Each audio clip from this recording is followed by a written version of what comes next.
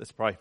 Heavenly Father, we thank you for coming into this world, and as we read about these early days of your ministry, we thank you for men like John who have recorded them for us, who you inspired with your words to help us understand who you are, to help us understand your purposes for life and understand your plans for this creation of yours. Lord, as we spend time in it this morning, by your Spirit, please move amongst us, teach us, reveal truths that perhaps we've heard before, perhaps are new to us, but remind us of their significance. And use your word, we pray, by your Spirit to change us into the likeness of your Son, in whose name we pray. Amen. Well, love it or hate it, one thing that social media has done for the world is opened up a Pandora's box of ways of sharing good news, hasn't it? Back in the day, a simple newspaper announcement was the appropriate place to share good news. Back in the day, a newspaper article, we've all seen them, the announcements in the newspaper saying the birth of a child or an engagement has been announced. But not now that we have Facebook and Twitter and Instagram to share such news. The possibilities are endless, but we're in a constant competition to outdo ourselves with announcement, outdo each other in effort and in cheesiness, in class or in cringeworthiness. We can use our pets to share announcements. We can use our offspring to share. I've seen pictures of the babies lined up with mum and dad and offspring one, and then a blank thing. We can use our offspring. I've seen pictures where we use pets and offspring to make announcements. We can be cryptic and witty and funny and cute. We can make up photos. I've seen people make up whole movies to make announcements of a pending birth or an announcement, an engagement. Sharing exciting news is a complex and time-consuming business in this new world of social media, because let's be honest, we want to do it in a way that people enjoy and not in a way that makes them turn away in horror. We want to share good news, and we want to share it well. We want to share good news, and we want to share it well, don't we? This morning we jump back into our series on the church that Jesus builds. We've looked at who we are. The church is the gathering or the assembly of God's chosen people, his treasured possession. And because of who we are and who God is, we can be confident in grace and bold in prayer and ready for making Jesus known. That's what we unpacked at our big day out a month or so ago. But we're not gathered or assembled by God for no particular reason. We're assembled for a purpose. We're assembled first to connect in with God. That was the first thing we looked at in praise and worship of Him and for Him to speak to us and to connect in with each other. As we connect in with God and connect with each other, we're also built up in godliness or Christ-likeness. We're built up in service. This morning we delve into the third and final purpose for His treasured possession, the church. Our purpose as God's people is to reach out, isn't it? To reach out. Last week Russell spoke on reaching out globally. At the combined service next week, as I've already spoken about, we're going to talk about reaching out to those in need. But this morning we want to look a little closer to home. We want to see what the Bible says about reaching out locally. See, we want to be reaching out to our neighbour. When Jesus speaks his final words to the disciples at the start of the book of Acts, he doesn't just say, "You'll be my witnesses to the ends of the earth," does he? He says, "You'll be my witnesses in Jerusalem, and then in a wider circle to Judea and Samaria, and then you will be my witnesses to the ends of the earth." But it starts at home. It starts in Jerusalem. It starts with our neighbour. We have this wonderful news. We are told to share it. We want to share it. And we want to share it well. So how do we do that? Well, this morning, as we've seen, we're going to turn to John 1 as we unpack God's purposes for his church in reaching out to our neighbour. And the first thing that I want you to see is that reaching out really is a priority of the gospel. We know from places like Matthew 28 and Acts 1 that we are to go and make disciples. We can quote Romans 10, who's quoting Isaiah 52. How beautiful are the feet of those that bring good news. But John, perhaps more than any other, makes bearing witness and bearing testimony and testifying to the gospel a key theme of his gospel. Have a look at John 1 with me. We're going to go back to the start of it. And notice that Jesus came into the world to bear witness to God. In the beginning was the Word, we read. The Word was with God and the Word was God. It did all the things at creation that God did. And then in verse 14, the Word became flesh and made his dwelling amongst us. And it's this Word become flesh down in verse 18 that has made the Father known.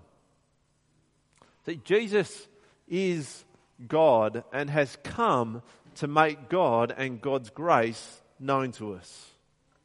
Jesus came to make God known, to bear witness to God, to reveal God to us, to bear witness to him. Jesus came to reach out to those in need. And as Jesus' life and death and resurrection unfold in the Gospels, it's quite clear that reaching out to those around him was at the heart of Jesus' ministry and purpose. Reaching out was at the heart of who Jesus was and what Jesus did. It was also at the heart of who John the Baptist was, wasn't it? We read in John 1 from verses 6 and 7 that there was a man sent from God whose name was John. He came as a witness to testify concerning the light, to testify and bear witness to Jesus, so that through him, through Jesus, all might believe. Like Jesus, John's purpose was to bear witness and to testify to who Jesus was so that people might believe and be saved. John's purpose was to reach out. And adding further weight to the argument from the passage that we've just had read to us, the first thing that Andrew does in verse 40, having spent an afternoon with Jesus, is he goes and grabs his brother. Likewise, Philip, down in verse 45, goes immediately and grabs Nathanael. Their immediate response to having met Jesus, having been called by Jesus, having been gathered and assembled by Jesus, isn't to hang around together, but to go out, to reach out to those that they know. And so at the very start of John's Gospel, in chapter 1, we see God graciously coming into this world to make himself known and make his plans known.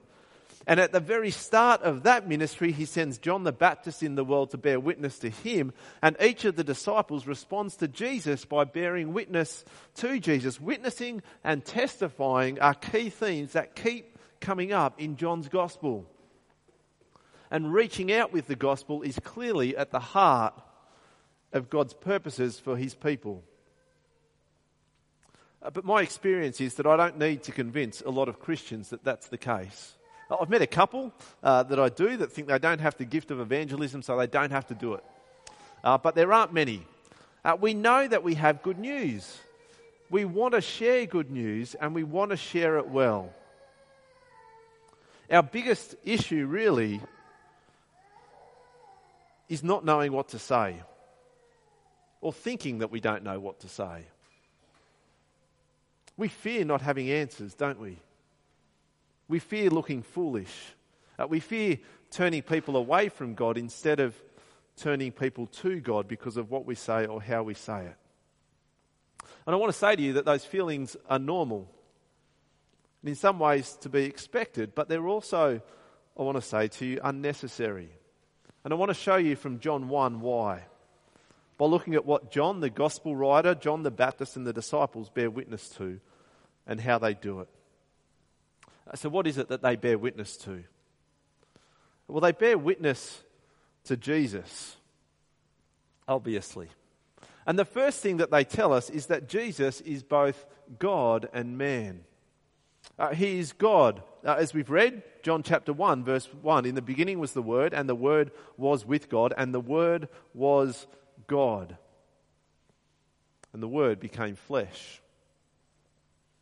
Or in verse 18, no one has ever seen God, but the one and only Son, who is himself God, has made him known. These men clearly testify and understand to the fact that Jesus is God. But they also knew and they wanted to make known that Jesus was a man. It's obvious in verse 14 when we read the Word became flesh. It's even more obvious when we get down to verse 19 to 51 that we looked at. Look at what we read there. Verse 26, among you stands one you do not know. Verse 29, John saw Jesus coming towards him. Verse 33, the man on whom you see the Spirit come down and remain. Verse 36, he saw Jesus passing by. Verse 39, they spent that day with him. Verse 42, he brought him to Jesus. Verse 45, Jesus of Nazareth, the Son of God? No, the son of Joseph. Verse 46, come and see. See, Jesus is flesh and blood. He stood amongst them. He walked by them. He spent time with people. He was Joseph's son. You could go and see him. Jesus is flesh and blood. A man. He's God, the one that existed with God in the beginning, the one through whom all things were created, but he is God here on earth. Flesh and blood.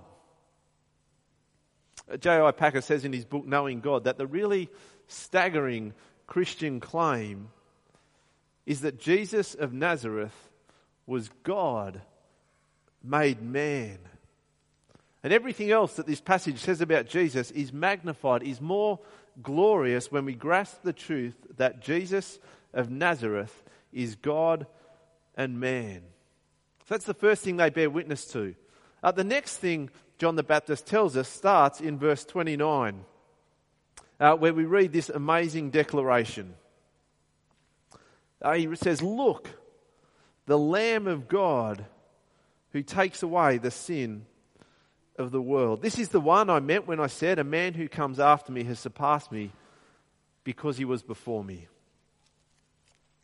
Jesus is the Lamb of God who takes away the sin of the world. He repeats the declaration in verse 36, the Lamb of God who takes away the sin of the world. Now don't be put off by the language. John was using language very familiar to his largely Jewish audience. It would trigger memories of Genesis 22, Abraham on the cusp of sacrificing Isaac, his only son Isaac, who was the one in whom all God's promises would be fulfilled. God says, stop. Abraham, now I know that you fear me because you have not withheld your only son. And Abraham looks up and there was a ram provided by God. It would trigger memories of Exodus 12 and Leviticus 16, the lambs and goats of the sacrificial system. Memories of Isaiah 53, the suffering servant led like a lamb to the slaughter. This was familiar language to make the point that Jesus takes away the sin of the world. In the person of Jesus, this Lamb of God, John testifies, sin is dealt with once for all. It's an incredible claim to make that in this person, Jesus, the sin is dealt with once for all. But it also only tells half the story. John's testimony continues from verse 32. John gave this testimony, I saw the Spirit come down from heaven as a dove and remain on him, and I myself didn't know him, but the one who sent me to baptize with water told me, the man on whom you see the Spirit come down and remain is the one who will baptize with the Holy Spirit. Again, don't be put off by the language. We read the language, it's a bit confusing, isn't it? Don't be put off by the language. It was familiar to the audience coming out to meet John the Baptist. What John is saying is that Jesus is the anointed one of God, the one who will anoint others. When Andrew declares to Peter in verse 41 that we found the Messiah, the Christ, he's saying the same thing. He's saying that Jesus is not only the Lamb of God who takes away the sin of the world, but is God's King and our Messiah and Saviour that rescues us from it. So Jesus not only deals with sin, he rescues us from it. And so these men have borne witness to who Jesus is, haven't they? That he is man and that he's God, and what Jesus came to do. to rescue us from sin and save us from it. It's a big claim to be made that in this man Jesus that walked amongst them and ate with them, they had found the one that not only deals with sin and all the rubbish that goes on in this world because of it, but saves us from the consequences of it, restoring us to God. But that's the claim being made. And then finally, the last thing they tell us is how we're saved. It's not by good works. It's not by obedience to the law, but by grace in verse 17. God's unmerited favour in sending his Son to rescue us from sin. We are saved by grace through believing in what Jesus has done. Verse 7 and verse 12. So 3 things really that these men bore witness to. 3 things they bore witness to. Who Jesus is, he's man and God, what he came to do, save us from sin, and how we're saved, by grace through faith. They use language that's really familiar to their audience, but really they just explain those 3 key truths. Who Jesus is, what he came to do, how you can be saved. We fear that we don't know what to say. But it's a pretty simple message, really, isn't it? It's a pretty simple message. Who Jesus is, what he came to do, how we're saved. It doesn't need to be more complicated than that. How does that help us reaching out locally to those around us? Well, in a number of ways, I think. But before we get to that, it's also worth reminding ourselves of our role in the process. See, John the Baptist understood his role, and he's a wonderful example of humility as he steps to the side for the glory of God. See, he understood this is God's work, and he demonstrates a willingness to get out of the limelight for God's glory. We can't get away from the fact that John had a fantastic ministry going on. He was chosen by God for a specific task and an incredibly important task to prepare people for the coming of God. And he had such an impact that the priests and Levites came to him to see if he was the Messiah. Clearly his ministry was going well. Harrison's going well, as we lose light. Harrison's going well. I haven't had anyone come and ask me if I'm the Messiah yet. Right? This is how good his ministry is going. People were coming to him to see if he was the Messiah. People were responding. Crowds of people were coming to him in repentance and being baptized, and he caught the attention of the religious leaders. Yet look at his response to their questions from verse 20. Are you the Messiah? I'm not the Messiah. Are you Elijah? No, I'm not. Are you the prophet? No. So his responses keep getting shorter and shorter. He doesn't want the spotlight on him. That's not his job. When pushed, he finally tells us where he sees himself in the picture. I'm just a voice. In verse 23. I'm not even worthy to untie the laces of Jesus' shoes. The most menial task of a servant. John the Baptist just wants to get out of the scene. His job is to point people to Jesus. And it's worth keeping in the back of our minds, isn't it? Even when our ministry is good, even when it points people to Jesus, as John's did, it is God's work. And it is all for God's glory. John the Baptist didn't step aside from his job, but he made sacrifices. He let his people go, his disciples go. He recognised his place in God's plans, and he just got on with the task of faithfully pointing people to Christ. We need to remember our place and our role in God's plans. As for practical implications for us reaching out to those in need, the first, I think, is to take the time to find out where people are at. It's interesting, isn't it, that none of the disciples, John the Baptist or John the Gospel writer, spend any time arguing the case for God's existence. They don't spend any time explaining what sin is, or that we're all sinful people. They say Jesus deals with sin, but there's no explanation of what sin is, or that we're all sinful people. See, they understood where people were at. John the Baptist can just throw out the line, I've seen and I testify that this is God's chosen one. Just throw out the line, look, the Lamb of God who takes away the sin of the world. And people knew what he was talking about.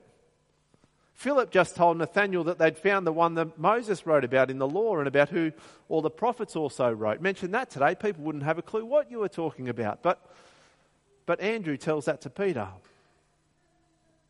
So Andrew tells Peter that we've found the Messiah. That's all he says. Try that one today. People will think the latest sporting star to save their sporting team has rocked up in town, or someone like that. But John and Andrew and Philip can get away with it because they understood where people were at. And they spoke to them in language that they got. We need to take the time to understand where people were at. It means we need to listen to people and not just come at them with answers to questions that they don't have. It means we have to value people and what God has done and is doing in their lives. And that takes time. And it takes patience and humility. But it saves time as well, because we don't spend 4 hours explaining to a Jew that God exists. Because he knows God exists. We don't have to explain things 15 times because we keep using language that no one understands. Take the time to find out where people were at and address them where they're at, using language that they understand. Another lesson we might learn comes from the response of Philip and Andrew as they introduce their friends to Jesus. Now, I know, as we've already mentioned, that this can be hard, that most of us fear saying the wrong thing or fear saying it in the wrong way. Talking about Jesus is hard, and it's made harder by Christians being pushed further and further to the edges of today's society. Your faith at best should be a private thing, not to be shared around, most people will tell you. But we've also all experienced what it's like to share exciting news, haven't we? And important news. And this is the most exciting and important news that we will ever get to share, and even more important than the birth of a baby or an engagement. And all Christians, including you and me, are given the task of sharing it. You can't sit in the chairs and tell me that it's not your gift, so you don't have to do it. God has given this responsibility to us all. Now, I find talking to friends outside of church about Jesus hard. It might sound weird coming from the minister, but it's true. I find it difficult. But there's great encouragement I draw, and you should as well, from Andrew and Philip. And the encouragement is this. They speak to people that they know. They speak to their family. They speak to their friends. The disciples speak to people that they've got friendships with. Now, I have friends and I have family that don't know Jesus as their Lord. And so I don't need to walk up to strangers in the street. I can speak to people I already know and speak to them about the things that are important to me. That's what we do all the time, isn't it? We speak about the things that are important to us. About our families, about our work, about our hobbies. We talk about the things that we love and the things that are important to us. Add God into that mix. Because we love him and he's important to us. And he gives us exciting news we want to share. But be encouraged as well, as we've already gone through in some depth, that the disciples don't say anything complicated. They haven't learnt 2 ways to live or any other gospel tracts. They aren't trying to get through this amazing presentation to their friends. They simply say, we've found the Messiah. Let me introduce you to him. Don't overcomplicate things. Jesus, who he is, what he's done, how to be saved. That's the message we want to get out there. It doesn't have to be any more complicated than that. Introducing people to Jesus can be difficult, and yet some respects it is as simple as having a conversation. So remember our place in the process. Take the time to find out where people are at. Keep it simple. But there's something for us to take from this passage that's even more significant than those 3 things. And I'll finish on this. The final thing to take from this passage is the grace of God. So what stands out in this passage is that God, the creator of the universe, the sovereign almighty God, has come into the world as a man, Jesus the Christ, and he has chosen these ordinary men to be integral in the growth of his church. John the Baptist, out in the desert, out in the wilderness. Just a voice. No more than a voice, he tells us. Andrew, one of John's disciples, talks to his brother about Jesus, which leads arguably to the most significant conversion in the history of the church. Peter, Andrew's brother. We know so many of Peter's faults, don't we? We know so many of the times he gets it wrong and stuffs it up. Jesus sees the one on whom the church will be built. Philip, an ordinary guy who Jesus personally seeks out and says, "Follow me." Nathanael, the skeptic. Can anything good come from Nazareth? The converted. You are the Son of God. So these are ordinary people. There's nothing particularly spectacular about them. They are ordinary people like us. They had their life changed when they grasped who this man Jesus was. My hope and prayer for each of you this morning is simply that by the grace of God you grasp who Jesus is. As we walk out this door this morning, as we make decisions as to how we live our lives during the week, don't be burdened by God's desire for us to lead humble lives pointing people to following Christ. Don't be burdened by what God has asked us to do. Grasp the grace of God. Grasp the grace of God in coming into his creation to make it right with him. Grasp the grace of God in the simple truth of God become flesh. Grasp the grace of God in choosing ordinary people like us to be his disciples, to know and love him, and respond. Respond in humility and in obedience. So we all have exciting news to share. We want to share it, and we want to share it well. We want to reach out to those locally and tell them of God's love and grace and mercy. Remember your role in the process. Find out where they're at. Keep it simple.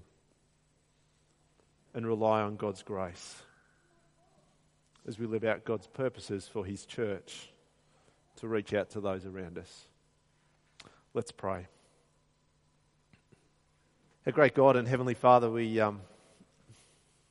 want to thank you more than anything for coming into this world and revealing yourself to us, revealing your plans for us and your plans for this creation. Thank you for opening our eyes to the truth of it by your grace. And Lord, each and every one of us can think of those we know, those we love, those we spend time with during the week who don't know you, who continue to rebel, continue to reject you. Lord, we want to pray for them now.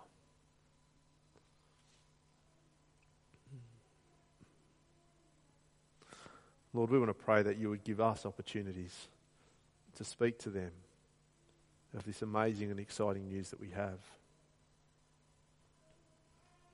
Lord, we want to pray that you would give us simple words, but words that they understand, that point people to you.